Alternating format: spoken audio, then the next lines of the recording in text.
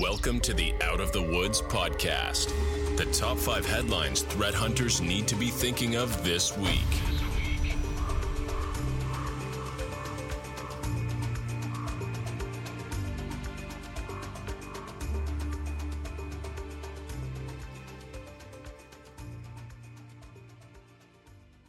Hey everyone, and welcome to our weekly edition of the Out of the Woods Threat Hunting Podcast.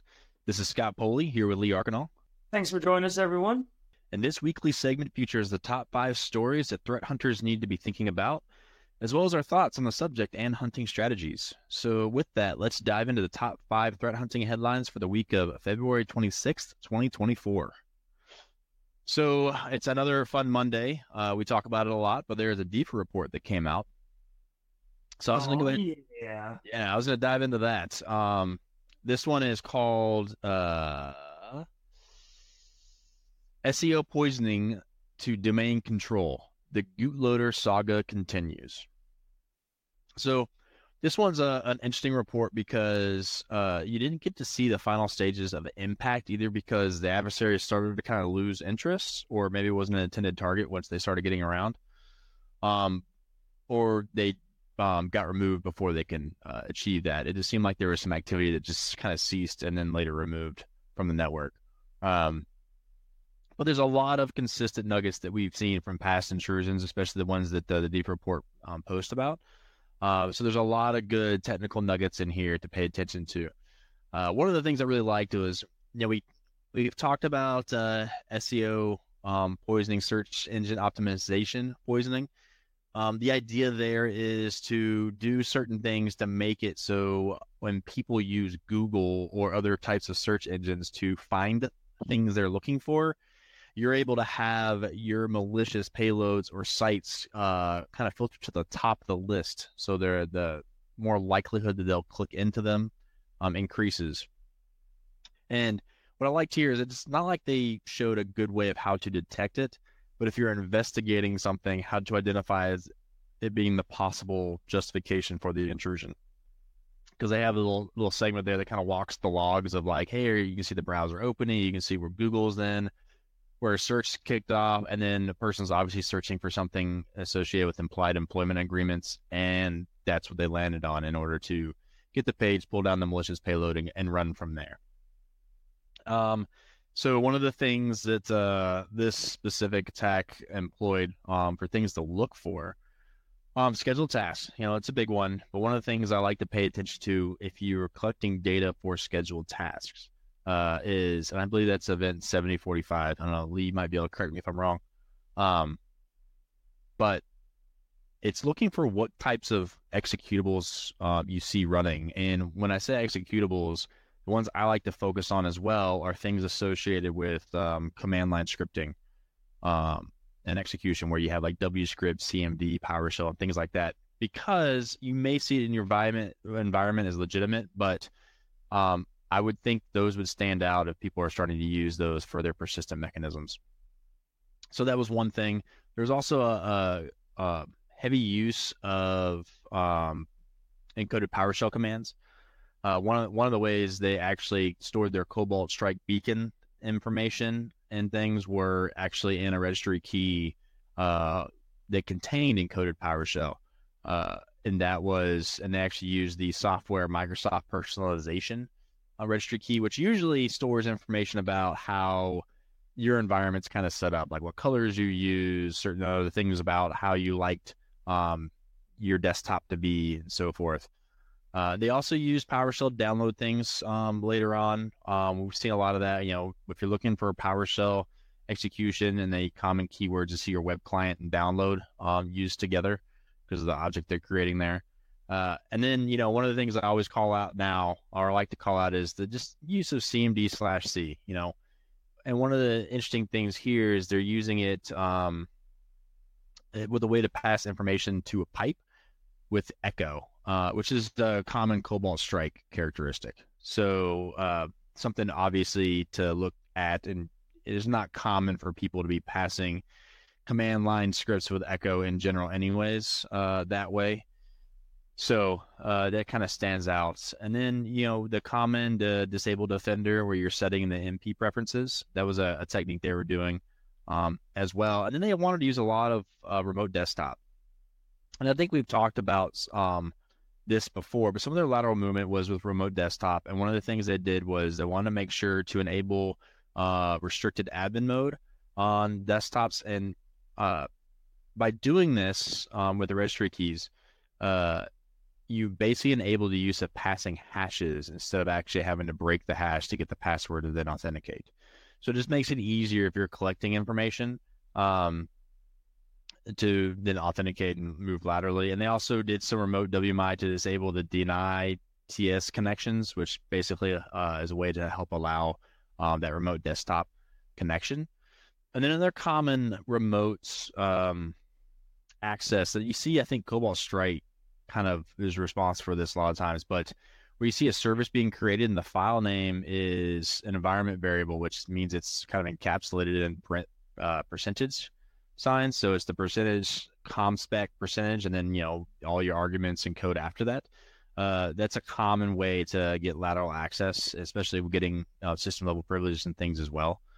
But one of the things that I thought was really interesting, beyond just some of those common things I mentioned, and it kind of got me thinking. I always talk about aggregations based on what are the hosts doing? What are the users doing? Well, they apparently were able to get enough credentials from their initial access and things and activities that a lot of these behaviors didn't necessarily associate with the same login session or even the same credential. So sometimes they'd lateral with something else or something, whatever.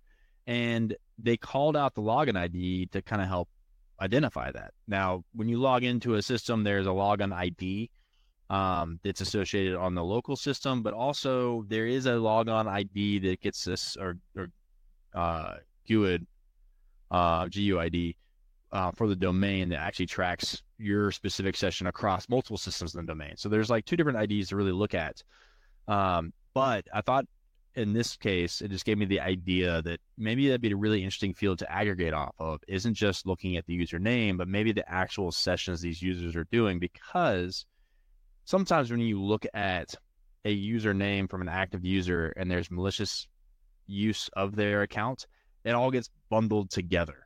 And I thought if you're using the login ID or the sessions, then it'd be very easy to identify this activity is associated with bad stuff and everything in it is associated with bad, and there's no mixed in good, and you'd be able to kind of differentiate between the two. So it kind of gave me that idea. I haven't tested that yet, but I thought that was an interesting view of the data. And then obviously, when you see a lot of activity, they were scanning for specific remote access and credential-based things. Anytime you see the same port hit across your environment from a single host, it's typically not a good sign. And then you see interesting executables running simple things like ping, like they had DLL hosts, which they were basically, I believe, injected into, and they were executing ping from it. And that's not a normal process chain for that. So like I said, some really good artifacts to kind of see continuously being used from previous breaches and things. So, the behaviors are somewhat consistent. Outcomes are a little different. Obviously, what they were looking for is very different than potentially ransomware. I would expect that there was ransomware, that was the goal. There would be some of that before they got removed or went dormant. So yeah. So those are some of my thoughts. What did you think when you looked at the large volume of data from the DEFA report? Well, apparently a lot that you did as well, because that's how I was going down my nose and was like, check. That's it. Which is good. I mean, but so yes, you said 7045, that will capture service or scheduled tasks being created, but also another ID is 4698. That will also capture it. I believe that 7045 is captured in the Windows system. Mm-hmm. It is. Where 4698 is captured in the Windows security event logs. So two things you could correlate together, or search on one rather than the other, depending on your environment. Whatever you have visibility into. You mentioned a lot about the processes that or the process chains that, I had. If you see things or it's really easy to tell if ping is being used by something other than like PowerShell or command. That might be a little suspicious. A lot of Microsoft or Windows Defender manipulation, where they're trying to delete it, disable all the tools or the capabilities of it. Mm-hmm. One thing that I really enjoyed was, as I was reading down, because they dealt with a lot of encoded commands, and a little like nugget that they threw out there that I didn't, or I guess I've seen, but I haven't never really thought about it or just put it together. But they said that looking at the encoded command, if it starts with SQB, that's a good chance that that correlates with the keyword IEX when using PowerShell. And IEX is often used for downloading files. There's also another call out for the encoded command starting with JAB or JAB, which was associated with variables being used in the script. Now, I think through the research that I've done in the past and, messing with encoded commands, I've seen JAB and CAB, so KAB as well, whenever I'm pointing to, or whenever I'm using PowerShell commandlets. But that's just neat that they pointed out, because if you were looking for encoded commands and you were like, hey, well, you know what, if there are encoded commands in my environment, what are some keywords that you could use to add to your query to kind of, in an inclusive way, narrow down the results quicker? This might be a way to do it. So look for CAB, JAB, or the SQB. Now, granted, I'm not saying that will find all malicious stuff, or everything you find with that query as well as malicious, but it gives you an opportunity to see what your environment looks like as well. So I think you bring up an interesting point, because a lot of times, you'll see where things are double encoded, right? And I think the reasoning for that is some people were getting smart and looking for those key terms within just the single encoded because they're consistent. And by doing another layer of encoding, now you're able to mask that. And then it becomes that whack-a-mole kind of game where we can encode it 5 times and you have to figure out those keywords. But I think it's a great idea to be looking for those common things, especially, if you're in an environment where you have legitimate encoded commands.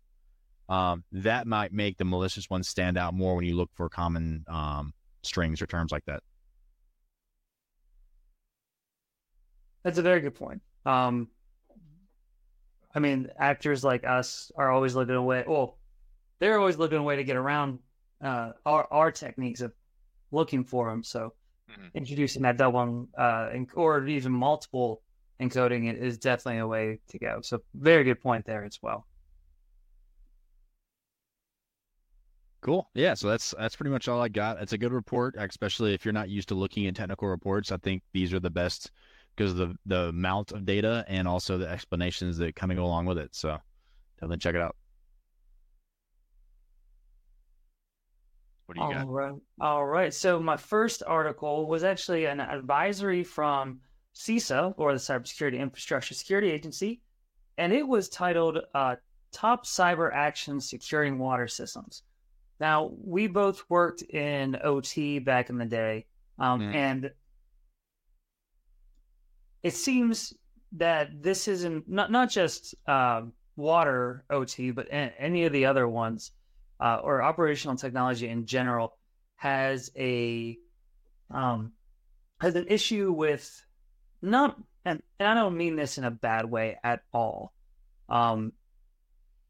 They're not behind the times. The technology is behind the times, simply because when all these infrastructures and devices were created, they were kind of expecting people to be there operating them, versus we're going to connect all these to the internet someday, so we got to make sure they're secured now. There wasn't a lot of security whenever your security is the trusted worker that flips switches or does what they need to locally. What I also liked about this is that not only did CISA put some things together, but they met with the American Water Works Association, the Water ISAC, and the MS ISAC which is the Multi-State Information Sharing and Analysis Center, which I didn't know about. Water ISAC, same thing, Water Information Sharing and Analysis Center. But what I really, really, really enjoyed about this, now it's a very simple document. The report isn't, or the advisory isn't like this huge explanation. But what they do is they touch on some key things that, or key tasks that should be performed to improve their security. Now, these things are, I'm not going to say basic in a sense, but they are the things that kind of umbrella over any industry or environment, whether it be a bank, a water treatment facility, a normal corporate environment, or even things like at your own home, right? So like the first one is reduce exposure to public-facing internet. One of the biggest things that we hear about, or whenever I'm reading intel reports, there's normally a lot of like public-facing RDP. If that's the case, attackers are going to see that. They're going to try and target it. But what I really liked about this is that they didn't just explain explain this step of saying, reduce your exposure. Here you go. What they did is they linked and supplied tools that can be used every step of the way. Or every recommendation, they backed it up with some tools. Here, reach out to this, or this organization. Let us help you with doing vulnerability assessments. Like in the first one, they said the free resources ceases free cyber vulnerability scanning for water utilities. It's a fact sheet that explains the process. And then you can also email them to get help further on. So they're not just saying do these things. They're also backing it up to say, here, we'll help you go, which kind of tells me that, they're taking this more seriously because they know what's at stake, which is a good thing, because, water treatment or all the critical infrastructure in general, we always talked about back in the day that is another, or are the actors in our environment? The answer is probably yes, but it's just the fact, or the metaphor that was used, that they have their finger on the light switch. So are they actually gonna turn off all the water treatment facilities? Are they gonna actually turn off all the energy sector and so on? Now that would be almost like a act of war. So probably not, but if they're there already, then they definitely could if they did plan something. It's like the recent reports of China being within a lot of pieces of infrastructure.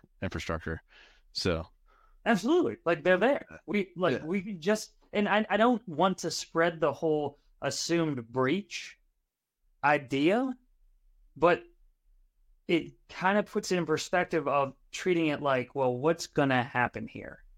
And then there was, conduct regular cybersecurity assessments, which once again, they provided tools, change default passwords immediately, which ironically, I guess I should say, I laughed at this because if these tools or devices or whatever the case may be, like PLCs are being used for years and they're not being replaced because these are works. Imagine what the password is from way back in the day. And in my mind, like I always see the fear in an environment of saying, like, you know what, this has a default password. We're going to keep it because then we don't have to document it. And then that documentation may never get lost. And if it gets lost, we have to replace the device instead of being able to just recover from it. And so I could see it. I could see that theory. I understand it like completely. But unfortunately, that kind of mentality kind of led us to this whole default passwords everywhere.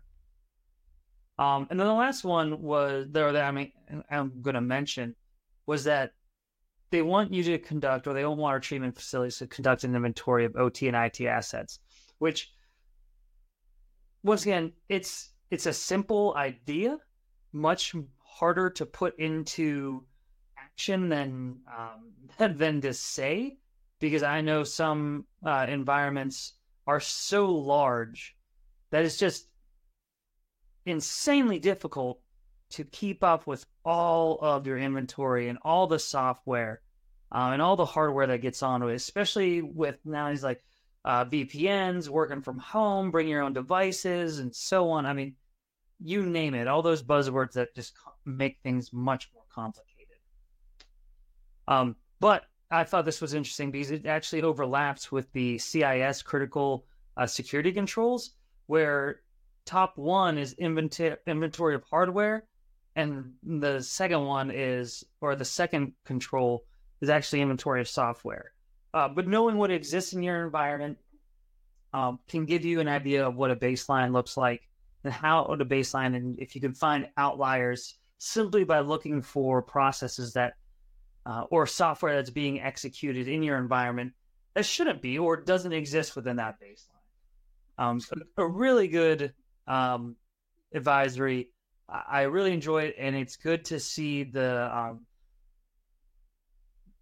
cybersecurity community not just putting information out like this, but not working in a silo. Like, it's easy for the CISA to come out and say, "Here's what we think," but when they talk about all the resources that they gain from other facilities, like the American Water Works Association, like that just alone, it tells me that they're going the extra mile in due diligence to question the users versus the ideas. Because there's nothing worse than getting a tool that people are like, "We designed it to do this," and you look at it and you try and use it, and you're just like, no one actually used this to do anything. They just designed it the way they think users would use it, and it's not anywhere close. But I'll stop here because I've been rambling a lot. What were your thoughts? Both good and bad. It's always interesting when you read reports like this, and I feel like we're being talked to like we're children, but for good reason, right? Like, these are just understood, like these, like when you go to like the summarized 8 bullet points where it's reduce exposure to public things, do regular cybersecurity assessments, change default passwords, conduct an inventory of things, develop exercises and incident response plans and things, back things up, reduce exposure to vulnerabilities, and then do awareness training. Those are all things that like we should just be doing. And so it's really easy to say that, and it's really easy to understand and agree with that. But the thing that I think is the problem is now you're trying to apply all these things to an environment that never had to worry about cybersecurity like it does today, that's existed for 15, 20 or more years. So then it's like, well, gosh, how do we solve that problem with what we know are good practices? And just like having the default password thing, you got to think, before things were remotely connected, people went out to the middle of a field, in the middle of a mountain, in the middle of nowhere sometimes for some of these devices where they actually run and exist. And the only threat of someone using a default password is someone climbed a tower, plugged into it, and then pushed the password in, right? And so the risk is like, I mean, okay, there could be one person, but if they impact one device in the middle of nowhere, for them to get to the next device would take so long, or the coordinated attack would have to be so big, it would be easy to respond to and adjust.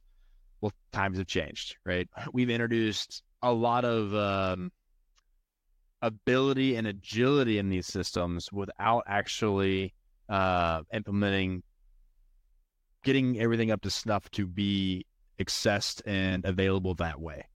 And so now we're kind of going backwards, right? Like, oh, we got to do all these things to fix things, and which I think is great, but I think people need to understand the scope of that problem on trying to make these types of environments secure, right? So because the risk wasn't there to secure them in the way that we have to secure them with, like, every other IT asset out there. Now the other thing that I like and don't like about the report, like they do break out suggestions and give resources, but I always get kind of tired of the resources that are like, here's some knowledge articles to read about or checklists or things to help you understand the problem. Because I think these problems are pretty easy to understand. And I know that this is also leverage. Like CISA has some really good programs where they want to go in and do the work for you. problem is there's a huge wait list, right? Like if you sign up for their free vulnerability scanning, like, whatever, it's great and they'll give you good reporting and they'll help you, right? It's not a bad thing. But the problem is they don't have the resources. As if everybody who said tomorrow, I want you to scan my environment, you'd be put on a list that's probably backlogged by like 50 or 60 people in front of you. And this scanning and reporting takes time. So it's not like you can just get to it. So be proactive and try to get on that list early, right? That's really the advice there. But just understanding the scope of this isn't the best solution to the problem. It's basically putting a spotlight on it and then trying to say we should do some things with no real tools or things to give people. Like for instance, change the default password. If you had a tool that you can help someone write the script to log in and change the password, that would be great. The problem is the amount of testing they have to go into that so you don't accidentally break something in these types of environments is also a hurdle, right? Because one company can't use the same tool the same way and so forth. So yeah, there's just it's like a mixed bag, right? For me in these types of reports, because the meaning is great, the tone is great, the delivery is as best as it maybe can be, but it's not solving anything, unfortunately, to me. It's just a matter of getting companies and people to care enough. It shouldn't be CISA that cares enough, right? So then how do we do that? Maybe we motivate them by actually helping them understand the threat more, or making it more real in certain capacities, or giving them training and tooling that's cost effective. I think a big part of these problems isn't so much that people don't necessarily care. It's either they don't have the time, the money, or the knowledge. And we could solve some of the knowledge gaps effectively, and we can solve some of the expense part if we can provide resources at a reasonable cost or free. It's the time element that they'll have to then manage, which I think is much easier to tackle one of the three prongs. If the other two are help, you get help in solving those. So kind of my take, like I said, I never want to squash bad work. I just want, I hate sometimes when people offer solutions that make people stop thinking about the problem, essentially, in a way like, oh, well, we have a solution and it's not a real solution. Because I want people to keep thinking and keep trying to solve this problem that isn't really solved yet. So, question for you, and I agree. When I was reading this, not that I'm some guru around here, right? I was sitting there thinking okay, heard that before. But do you think that if they didn't have to start at this level of awareness, that maybe we get more technical documentation and solutions?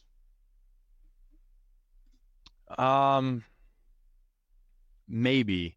I think the problem you run into a lot of times with securing environments like these, with the amount of risk that now is there. I mean, you talk about a supply chain, like how do you purchase your things? Well, businesses are there to make money. And unfortunately, critical infrastructure is, I wouldn't say unfortunately, but critical infrastructure is privatized, a lot of it, right? So it needs to make money. And the only way to incentivize some of these companies is to make it cost so much if they don't do these things that they'll spend the money to do them the right way.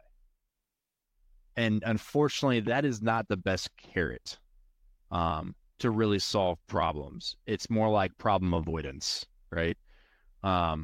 So I feel like that's really what we should be thinking about when we need to get everybody on the same page and care about the same things. Unfortunately, the amount of action you see from anybody is how much they really care. And if they have other competing priorities and this isn't something they can care about a lot, it's just going to always fall short. And I feel like that's what we see in cybersecurity a lot in general. But when you come to these environments that were perfectly managed just fine or run just fine when that risk wasn't there, and now you introduce all this risk at basically, I don't know where the decisions came to introduce a lot of the risk because things weren't as interconnected as they are. but we started connecting. I mean, there's going to be a theme. When we talk about cloud a little bit later, it'll be the exact same theme. So I'll probably cover that there. But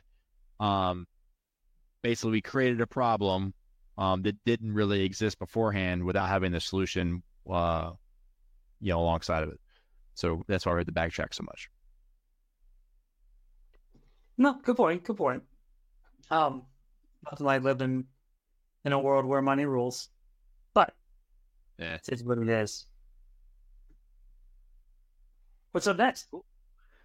Well, I guess I'll jump into it because I've mentioned it already. So, just an interesting article, and I find these articles interesting, and I think it's very true too. This one is from HelpNet Security, and it's called "Cybersecurity Fears Drive a." I'm reading that incorrectly. Cybersecurity fears drive a return to on-premise infrastructure from cloud computing. And basically, Citrix did like some reporting and things and some surveys to kind of collect some data around how companies are using the cloud and their concerns with the cloud and how many people are actually moving back to on-prem, or at least, 50-50.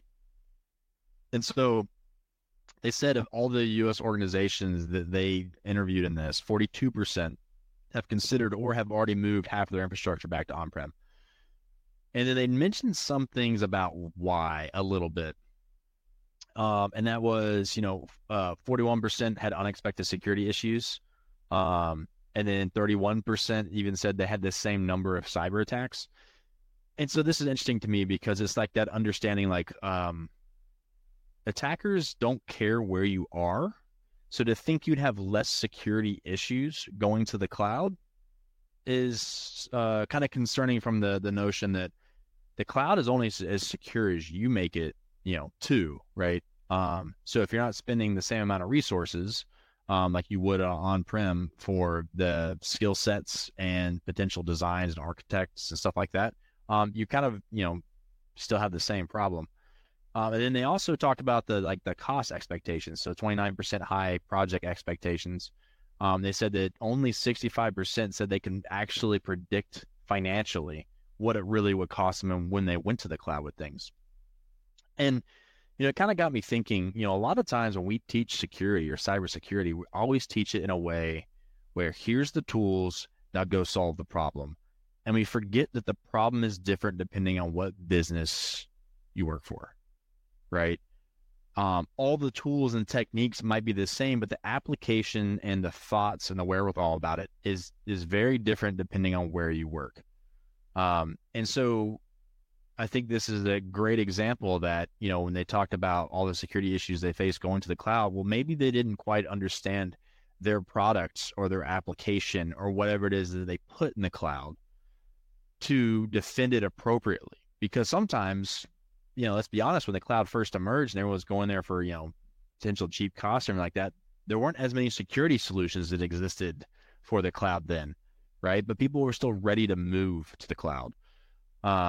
And so it just shows the immaturity that kind of went into it. And also from a security practitioner, how sometimes I think we think about problems, because we'd be like, well, if they only did this, they wouldn't have this problem. And it's like, it's easy to say that sometimes, but some businesses, you have to do certain things. There's acceptable risk. There's things like that. And so then you have to be, and that's what makes us such a unique, when you meet really good cybersecurity professionals, their character is so interesting because of how they think about problems and how they solve problems. And that's why I love talking to people that have been in the industry for a long time.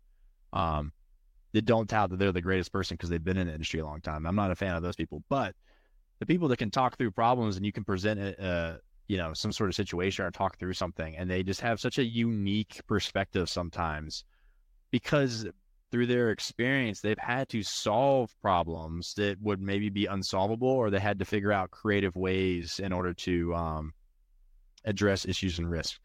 And so speaking about the cloud and going to the cloud, and what does that offer? And I think people were just ill prepared and not understand, even the financial predictability. Like if you can't understand what design you need to put your business, part of your business in the cloud, and understand what the cost would actually reflect, that's just poor understanding. It's not that the cloud is necessarily overly expensive. It's just your application might actually be more cost effective running on-prem And there's different risks associated with each. And so then you got to understand, what risks are you trying to solve? Like, is availability like your biggest business model? Or if you were to lose some availability, but you're able to secure things better, is that better, right? So I just thought it was a really interesting report. And it kind of goes back to that theme of, how do you protect things if you don't really know what they are or know how they work? When it comes to the whole OT water thing, I think there's kind of parallels when we're talking through that. As with this, there's a really complex future problem that we don't know how to secure or manage effectively. So we are now reverting back to what we know. So yeah, just an interesting thought piece, I would say. But it, I think, highlights some things and some points that I made very well. What are your thoughts? I think that whenever I start reading this, the first question that popped in my mind was, what took it so long? And to segue from our last post that we're discussing, I think the fact that cloud was like cheaper storage, cheaper processing power, blah, blah, you name it. If organizations kept hearing the word cheap, they're like, well, do we need... Why are we operating there? Yeah. Yeah, like, do we need the 6 admins to keep our on-prem stuff going? Do we need our own IT people? And when you talk about like a full-time employee, that's a big expense. Whereas if you could lose 1 or 2, how much would you save the company by transitioning? And then you don't have to worry about the hardware. You don't have to worry about maintenance and storing it, keeping the facility cool. All those ideas start to like look a lot bigger.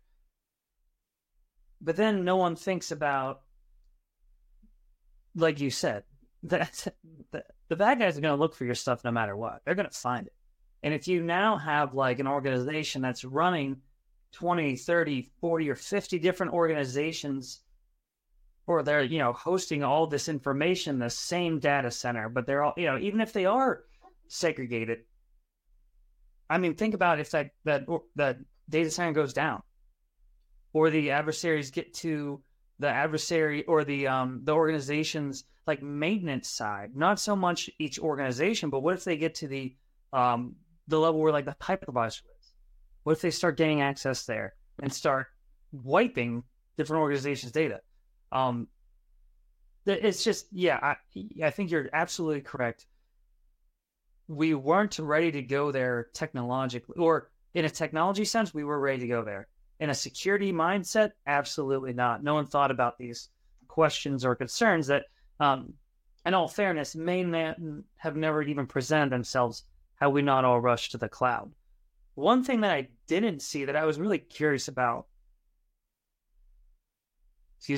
is that I don't know if there was, or if one of the reasons that people were coming back to on-prem, I didn't see any mention of insurance, like cybersecurity insurance, or if there were current struggles of like data regulation, governance, whenever it comes to Oh yeah, because it was like a big hurdle, right, to go to the cloud for some sectors, right? Is what data can they put there, so it is even achievable.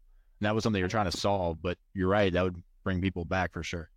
Absolutely, because if they were looking at it like, well, you know what, the place where you're storing the data won't tell you exactly where. They won't tell you whose data is with you, because of course that's first of all, it doesn't make sense, and two, that could be conflicting interests. But if organizations are like, well, you know what, there's been so many attacks in the cloud that we're not accepting a SOC 2 from data centers anymore, from cloud providers. We need better proof. And if the cloud provider is like, well, we don't want to do that, because then that makes their work a lot harder and almost maybe not feasible anymore. Well, so you can pay for privatized hardware in the cloud, but at cost. So it comes back to that. Maybe people had to do that for certain reasons, right? Depending on what these organizations are. And that didn't go into their calculations financially because they didn't realize they had to upfront more cost to make things like we control the data and it's only on this hardware that's in the cloud somewhere versus, so forth. So there's a chance that that actually had something to do with the cost analysis. Maybe, but at the same time, if you hear cost saving and then, a little bit more, right? Are you going to be like, yeah, you know what? Let's do that. I'm just curious. I would like to see more information on that side of things. If there were changes in governance regulations, and so on, especially when it's coming to, insurance side of the things. Yeah, I mean, it'd be really cool to see the people that participated in the survey. I know that's stuff that they probably wouldn't give out as much, but because that would also control some of the narrative as well, right? If you realize the people that are going back versus you'd be like, oh, that makes sense because they're in such and such space and whatever, right? So that would be an interesting set of data as well. Well, cool. That's all I got. What's your next? So next up is a Group IB report on the Viet Credcare stealer, which was a stealer that they says it existed since August 2022, but they've recently seen it in the wild. One of the big things is that the stealer is really specific and possibly even like targeted towards Facebook accounts, specifically business Facebook accounts. So Facebook accounts that are run by organizations, corporations, and so on. But this was like a specific functionality that they called out. Now, reading through it, it seems like seems like a standard stealer, but the way that it's spreading and the target area that it's hit is growing. They said that out of 63 provinces inside Vietnam, 44 of them have seen Viet Credcare. The industries go from universities, banks, to e-commerce platforms and other major enterprises. So it's not like it's specifically targeting any industry at all. And this is one of these streams that actually operates under the Stealer as a Service model. So you're having, you're stealing the credentials and you're selling them, or you're selling access to the tool to steal from the organizations so that you can get those credentials to start using them. And when it comes to the goal of why are they targeting Facebook accounts, really, there's a lot of things that you can do with it. You can purchase, or you can send political messages. You can say things to even tarnish the reputation of the organization that you've compromised. You can, run, cryptocurrency scams, phishing links, whatever really your mind can think of. But once you have access to those accounts, I mean, you can really say or do anything you ever really wanted. Now, one thing I also liked about this article is that it mentioned that how they hunted for buyers of where they use the Stealer as a service. So they actually gave an insight of how they were looking to, the internet, not just local execution. So they were looking for ways that they were sharing ways that they could figure out who's advertising for it, who's buying it, and possibly using it, and so on. Then they actually analyzed payload, which I thought is always interesting, and I saw some things that it normally does, or malware in general normally does, because if you think about the key rules, you think of persistence, and that was where it actually copied itself, but renamed itself and put it in the Windows startup directory. It also looks for cookies on the local machine for or for the cookies in the browser's directory. So like if you see C users, then the name, then Google, Chrome, user default network, that directory where it stores the cookies, it'll start looking in there. Now it also has the ability to steal credentials from Chrome, Chromium, Microsoft Edge. And they even mentioned a Vietnam-specific browser as well. So that's where it starts to appear even more targeted. Not that they're just trying to look at any browsers, but they allow, or they designed it to look for this specific browser used in this country, which it may be the only country that uses it. And then, so the way I would handle that is, if you do, or if you are looking, or if you're in an environment and you want to get an eye on those directories and cookies possibly being stolen or even viewed, you could definitely add granular logging or audit logging on those directories. So if you're ever worried that, how do we get the visibility from this directory and so on, you can go into Windows and turn on specific auditing that will look for access to a file or access to a directory. Now, I think I've probably mentioned before that, you probably don't want to enable this globally, because those event IDs for files or access being granted or access being requested are very noisy. So when I talk about that, I mean event code's 4656 and event code 4663. 4656 being the access being requested. 4663 is an event code that matches in with the access being granted. So if you can correlate between those two IDs, you could possibly see what process was looking at those files and then those files directories. So from there, once again, if you think about how that's done, that might be noisy in itself. Because if the Chrome browser is trying to access those cookies on its own, you may see a lot of information from there and a lot of logs. But what that would allow you to do is to filter out things that aren't the browser. Is anything other than Chrome reaching this location and so on. But be careful with that. Like I said, those event codes are extremely noisy. And if you enable it globally, you're probably going to just blow up your SIM. But it was a very interesting article.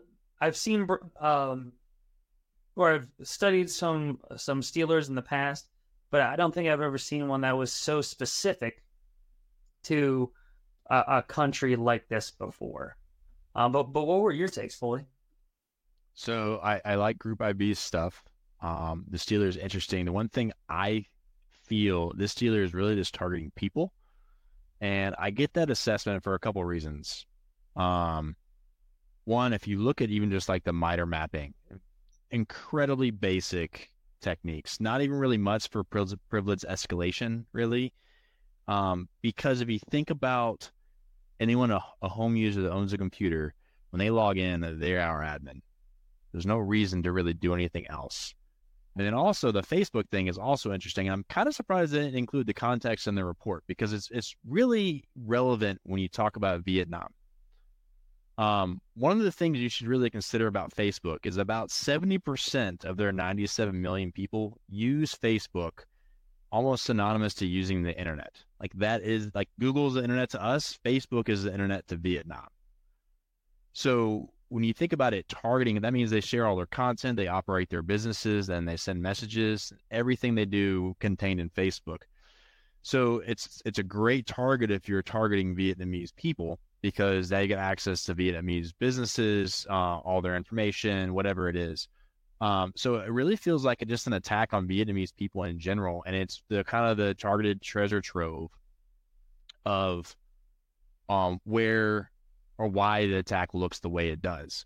So that part's interesting to me, as well as I think that's also when looking at like finding those highlights and trying to understand what they mean, I think is also really good work for people to do with threat reports in general. Because there's sometimes where like, if something bothers me or I'm like, that just doesn't make sense, man, sometimes it's worth just digging into it. So I did that one with the Facebook thing, because it's the same thing. Instead, I was like, why so much emphasis on Facebook and why Facebook businesses? Because the attack chain didn't look like it was attacking a corporate network. It still looked like it was attacking a person. And then it all kind of made sense. So that stood out. And, the big things about hunting for this, just there wasn't a lot of like behaviors to achieve what it is they are trying to achieve, because it's kind of we already have access. We just need to access certain things and then kind of get out kind of thing, or, sit and collect. Was really the startup folders to kind of ways to skirt common defense mechanisms on a home machine, which would be disabling AMSI, which is the anti-malware engine for scripting, and then the Windows Defender. Obviously, people are just running a home Defender, and someone has administrative access right out of the gate because they just basically have access to the computer. It's adding exclusions makes it super easy just to operate at that point too. And most people monitor for those things. In big environments, people do not. So I feel like it's kind of unfair advantage for what they're up against based on how well this tool is being marketed and how well it's being utilized. But those are my takes. It's pretty crazy. I didn't realize Vietnam. That's just absolutely crazy. I wonder what the equivalent of the American would be. Would it be Twitter, Reddit? Oh, TikTok. No, I'm just kidding. Purely the Chinese motivated social networks. But no. Yeah, I mean, it's just interesting when you think of how we look at the internet versus how other countries look at the internet, right? Because we have kind of a free internet, and versus other countries, it gets very filtered, or they're very dominated by certain technologies and things like that. Yeah, so it's just different. It's like going to a different country in person. Going to the internet in a different country is different as well. Yeah. We get to choose our poison. Okay. Yeah, it's dangerous enough. All right, how are you going to wrap this up? So this was just an interesting article for a couple of reasons. It's just a newsworthy one. Everyone kind of heard about Lockbit being kind of shut down, right, by the FBI. And so I just pulled it from Hacker News. And it's just titled Lockbit Ransomware Group Resurfaces After Law Enforcement Takedown. And, they have the screenshot showing that, they published the FBI gov.data, which is interesting. But then, like I said, trying to understand some things behind the thought process of different actors, it's, I guess, a hobby of mine. So, obviously Lockbit, they're going to be very strong-willed against the FBI because of, what they went through and what was being advertised about them and so forth.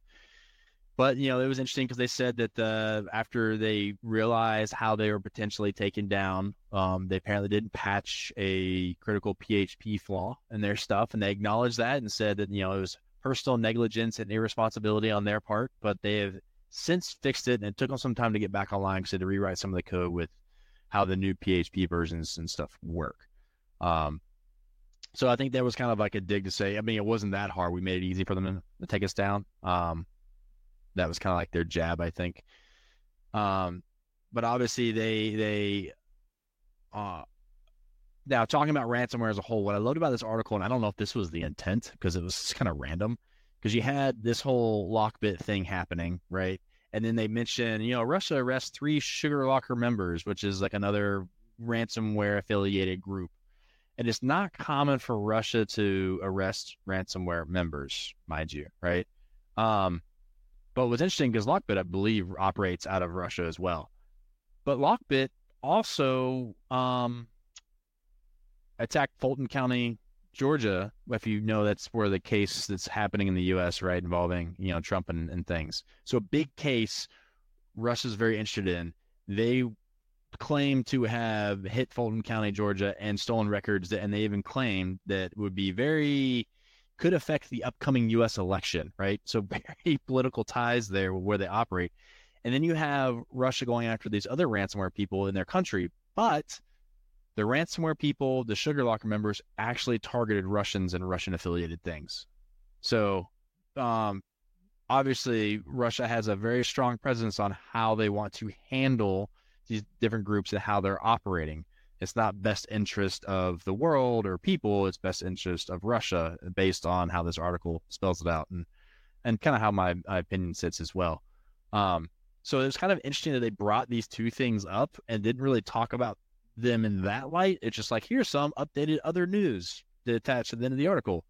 So that was cool because, I mean, this also, maybe it's a good faith thing, but the Sugar Locker members that they arrested also affected a large of, big medical groups and people associated in the U.S. and other countries as well. So, I mean, it's not a bad thing. It just, they became a problem when I guess their targeting wasn't so select.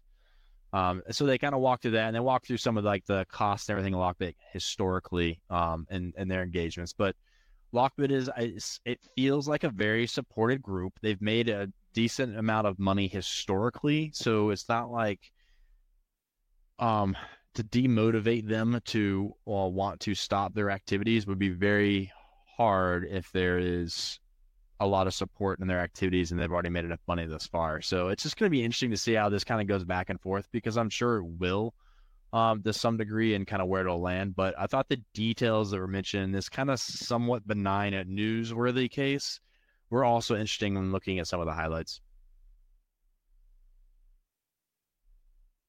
So well, if anything answered this, or if anything was answered by this article, was that what do you have to do to get arrested by Russian law enforcement? Just not be friends with Russia? Well, I mean, like... What does it take to be executed? I don't want to go down that path, but... like, they arrested, those three individuals they named?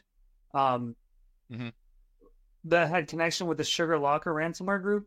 And we know historically that Russia likes to protect its people. They won't extradite them. They won't, the FBI can put up and say, these are our top 10 cyber or hackers that we're looking for.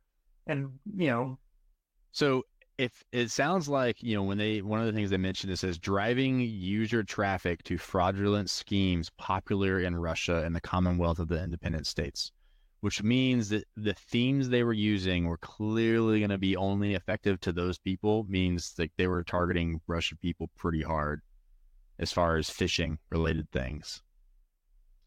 That's all it took. So, yeah, okay. That makes a lot of sense. Aiming at Russian people. Mm-hmm. I think when I read that, I think I was under the assumption that these three were becoming scapegoats, that they did something, or because maybe Russia was making an example out of them because they went too far and got Trump's information and stuff.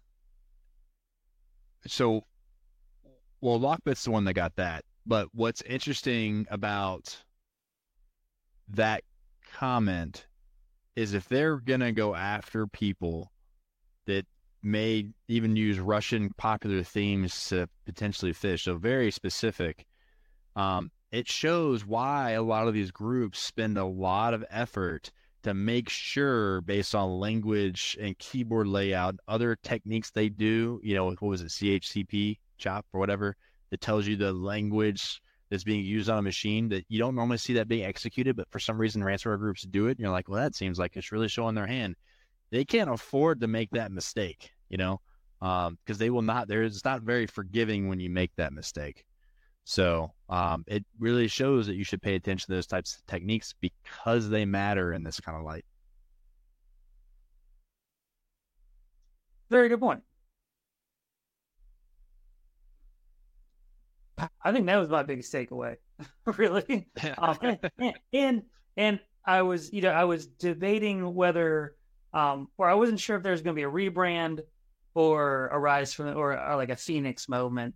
I guess the Phoenix moment actually happened. So Lockbit's back. They didn't have to rebrand or move or anything. So that was a pretty interesting, especially because like all the law enforcement was saying, "Look what we did. This is great." I think we all knew that was a power amount of time before they came back. But I think we were hoping that it was a little bit longer. Yeah, I mean, it's kind of like if they do good IT operations for what they do, it's going to be hard to disrupt, which it's kind of a good analogy. Maybe if we do good IT operations where we're being attacked, it'll be harder to disrupt, right? Obviously, our environments are bigger than their environments, but touche, you know. That's all I got. Cool. Well, I've got one update before we close out here, and it's for your workshop, right? Hunting for Initial Access, which will happen March 20th, 12 to 1 p.m. Eastern Standard Time. I don't know if you want to mention any quick anecdotes there.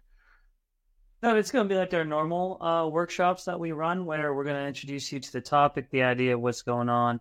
We're going to touch a high-level idea of what initial access is, and then we're going to actually use some of the community hunt packages that you can find on the Hunter platform, and we're going to definitely be hunting through a set of data to find malicious activity. It's always a fun time. You can earn your badge while you're at it, which you could post wherever you want. I always enjoy seeing the LinkedIn posts that follow the workshops. It's good to see people working hard and putting their skills to the test. It feels good. Awesome. Yeah, I'm looking forward to that. So with that, I just want to thank everyone for joining our Out of the Woods Threat Hunting podcast. Looking forward to syncing back up next week. And with that, that closes out our top 5 threat hunting headlines for the week of February 26, 2024. Happy hunting, everyone. Happy hunting. Thanks for listening to the Out of the Woods podcast. Be sure to subscribe wherever you heard this podcast so you never miss an episode. For more information or to connect with Cyborg Security, check us out online at www.cyborgsecurity.com and follow us on social media. We'll see you next time.